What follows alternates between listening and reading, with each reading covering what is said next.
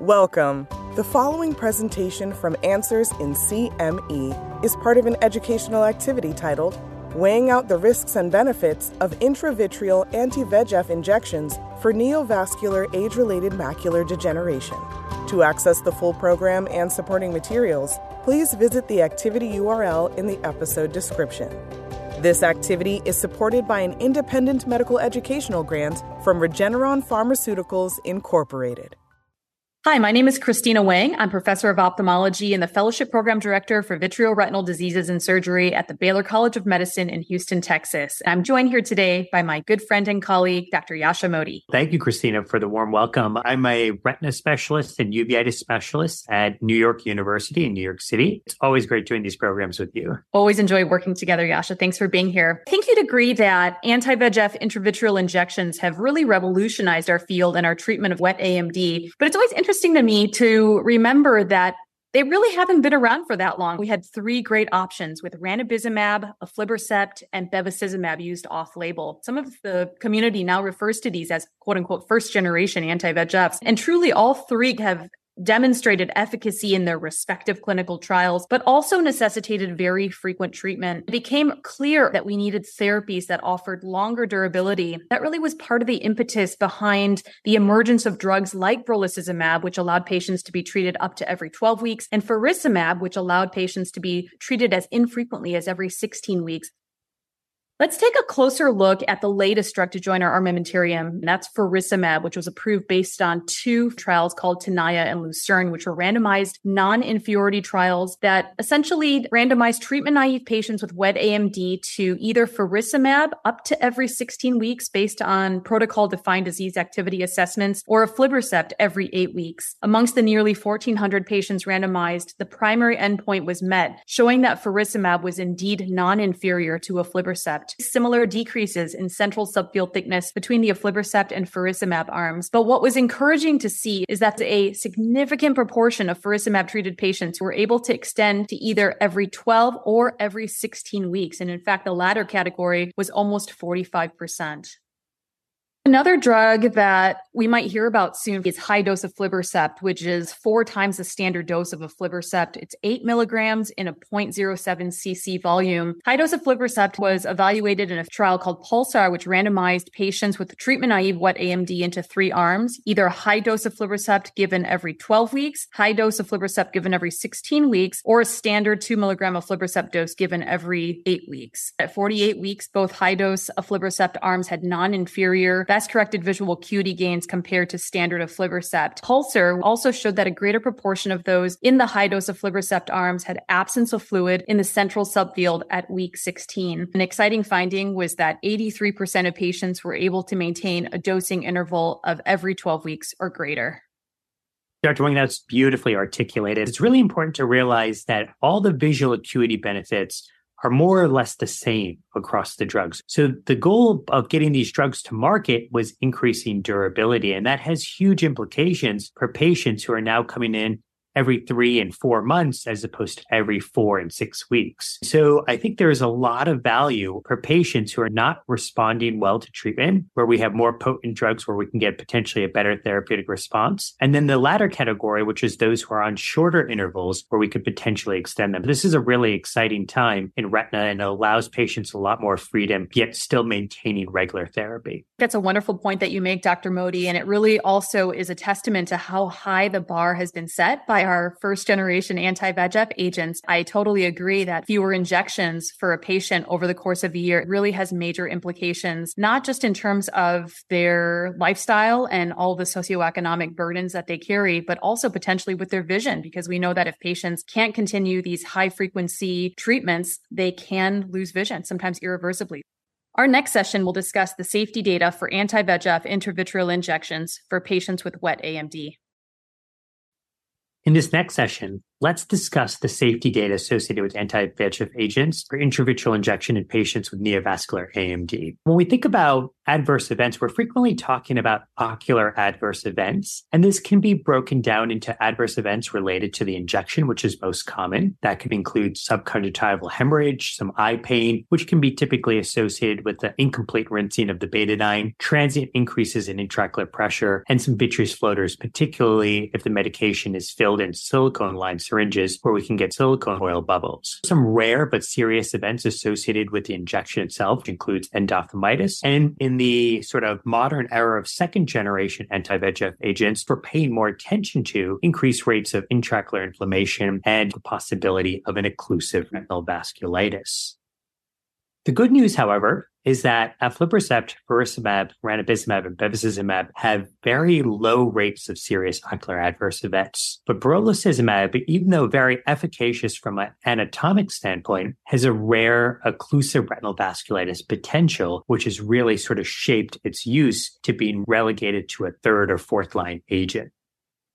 When we think about faricimab, rates of adverse events were equally low between faricimab and aflibercept, and there were also no cases of vasculitis or occlusive retinal vasculitis. It's important to realize, though, that these are rare events, and it's possible that phase 3 clinical trials may not have enough patients enrolled to capture these rare events.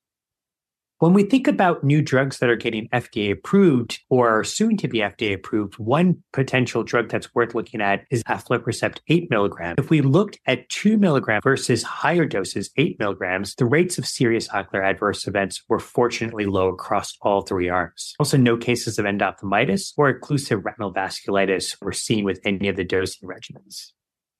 Dr. Weng, thinking about safety, how does this impact your decisions on what drugs you're going to be using? And how has brolucizumab changed your mind in terms of looking for these adverse events? It's always great to see impressive efficacy and durability, but safety always comes first. Despite the fact that brolucizumab is rarely turned to as a first-line agent at this point, as you pointed out, there were a lot of important lessons learned from its eventful post-approval journey. Perhaps one of the most important ones was that the scale of our phase 3 trials in ophthalmology might not be large enough to capture those rare adverse events, and that active monitoring for these must continue beyond approval into the real world. And that's exactly what's happening with faricimab, where there's these large organized efforts that are evaluating safety and efficacy, which plausibly could be different for real world patients, and treatment approaches that deviate from those that were studied in the trials. Dr. Weng, those are great points. For those who are listening, it's really important to realize that societies like the American Society of Retina Specialists have committees that are designed for physicians to report these adverse events. So I would encourage anyone who's utilizing these medications, if you're seeing an adverse event, not only reach out to the company that's producing this drug, but also to the REST committee of the American Society of Retina Specialists. Our next session will discuss adverse event management strategies for patients receiving intravitreal anti-VEGFs for neovascular AMD. In this session, we will discuss management of serious ocular adverse events associated with intravitreal anti-VEGF injections. I'd like to start off with reviewing the classic signs and symptoms that we should be watching out for in our patients treated with any anti-VEGF. These include increased floaters, photophobia or light sensitivity, decreased vision, eye pain or discomfort, photopsias or flashes, and eye redness. And while these can present 2 to 3 weeks after an injection, it's important to note that this is not a hard and fast rule and that they can really present at any time. Again, super important to look for these and tell your patients to be looking out for them as well. To make the diagnosis of IOI or intraocular inflammation, a careful slit lamp and dilated fundus examination is critical, and it's often all you need, but other ancillary imaging like OCT, fundus photographs, fluorescein angiography, and B-scan ultrasound can also be insightful. Through these modalities, you should be looking for signs like conjunctival injection, chorotic precipitates, cellular flare in the anterior chamber or vitreous cavity, retinal vascular sheathing, whitening of the retina, and retinal hemorrhages. And of course, never forget to consider infectious endophthalmitis in your differential, especially if there's a hypopyon. Dr. Modi, while these serious ocular adverse events are fortunately rare, we do see them simply due to the sheer number of injections that we all perform daily. How frequently have you encountered serious ocular AEs, and how do you like to manage them? Dr. Weng, those are great points. When we think about inflammation in the eye, the distinguishing feature here is this an intraocular inflammation or is this an infection in the eye or endophthalmitis? When in doubt, I think it's critical to always treat to the most severe entity and treat everything as an endophthalmitis, even if we think that it's just a severe form of intraocular inflammation. So for me, that's taking a vitreous sample and injecting intravitreal vancomycin and ceftazidime into the eye. I've never, ever felt that was too aggressive of a strategy, because if I was wrong, then I would lose considerable time in retina and obviously cost the patient some vision down the road. The timing for endophthalmitis is typically about 2 to 7 days outside of an injection, but intraocular inflammation timings can be much more variable, occurring several weeks to even months after injections. So in those cases, if we're seeing cells in the eye and the patient doesn't have any pain, those are cases where we really do have to think about, is the inflammation related to the injection itself? And that's where those ancillary tests with OCT and FA to look for signs of vasculitis could be really helpful. I think those are some excellent pointers. Thanks, Dr. Modi. Our next session will delve into monitoring strategies for patients with wet AMD receiving intravitreal anti-VEGF injections. In this session, we will discuss the importance of monitoring patients with neovascular AMD receiving intravitreal anti-VEGF injections. When we think about AMD, the goals of anti-VEGF therapy is obviously maintaining visual acuity. In the beginning, we can frequently get a bump in visual acuity, then we get to a subsequent plateau, and the goal is stabilization. So all of our patients are aware of the fact that they're going in to get an injection, primarily to maintain the visual acuity that they have. And the way that we do this is frequently by maintaining an absence of intraretinal fluid and subretinal fluid based on our OCT examination. Now, while we're treating one eye perhaps for neovascular AMD, it's really important that we're monitoring not only the neovascular AMD eye, but also maybe the other eye that has intermediate AMD. And when we're in the office, every single time I'm getting visual acuity testing and they're getting OCTs of their macula. So here are some of the devices, obviously an Amsler grid, easy enough to find it online or print it out. The 4C home device is an FDA-approved device looking specifically at patients with intermediate AMD, looking for conversion to exudative AMD. And when we think about our future, these may be patients who have neovascular AMD and are now using home OCT monitoring to help us define better our treatment intervals.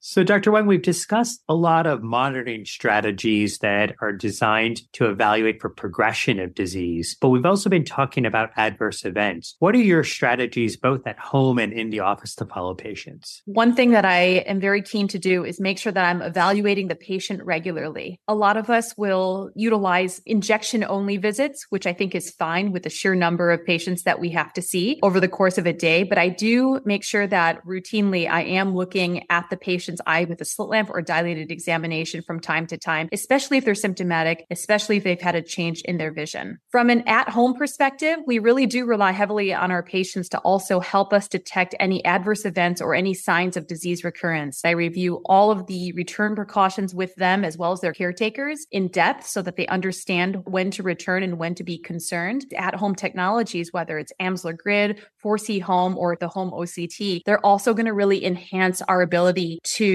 monitor these patients, not only for safety issues, but also for potential disease recurrence. Dr. Weng, those are all incredible points. For our next session, we will discuss dosing strategies used with intravitreal anti-VEGF injections for patients with neovascular AMD.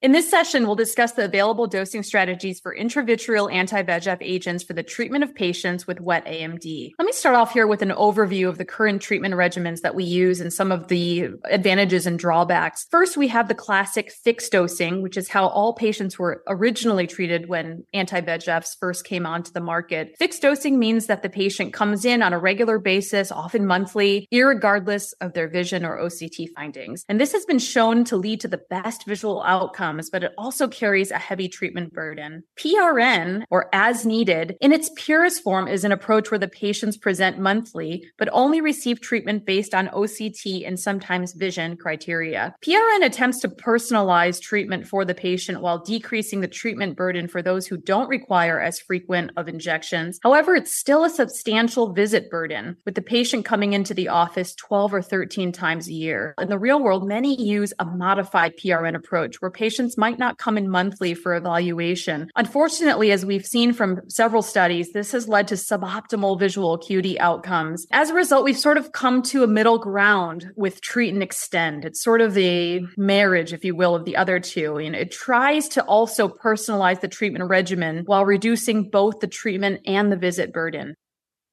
So patients are treated at every visit, but depending on disease activity, their next interval is either extended or contracted, typically by 2 or 4 weeks. Dr. Modi, I'm going to turn it to you. Which of these dosing strategies do you employ most frequently and why? I think treat and extend is a very good one, but it's important to realize that we have to be very regimented about extending intervals. And when you look at clinical trials, like for instance, Tenai and Lucerne, while over 50% got out to 16 weeks by 2 years, 22% of those patients stayed on an every 8-week interval. So not everybody's going to extend out.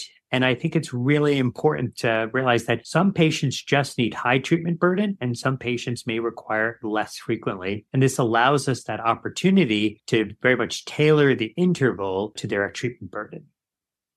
It's a great point, Dr. Modi. Now that we have faricimab that can extend up to every 16 weeks and potentially high dose of aflibercept coming later on this year that also can extend to a similar interval, how are you approaching patients who are on these newer drugs or might be on a newer drug that could be approved later on? Are you following the protocols that were studied in the trials? The classical treat and extend, the extension window was 2 weeks. But in Tenai and Lucerne, they sort of increased that to every 4 weeks. Remember, these are treatment naive patients. So when you're extending them, they also had windows in which they could be reduced. So I'm still not utilizing the sort of Tenai and Lucerne model to go and extend patients. They needed to get out to every 16 weeks in order to show durability to the FDA at their 1-year primary outcome. In real world, we could do that potentially in a more conservative fashion. So I still do every 2-week extensions. And when it comes to patients where maybe I've switched them from one drug to one of these second generation drugs, I may be even less conservative and do 1-week extensions. Well, Dr. Modi, thank you so much for your incredible insights. We covered a great deal today. It is a really exciting time, and we do have a lot of really promising agents coming down the pipeline, and we look forward to what the future holds for our patients. It's a great time to be a retina specialist. Thank you for listening. Please visit the activity URL in the episode description to view all program materials, complete the post-test, and get a certificate.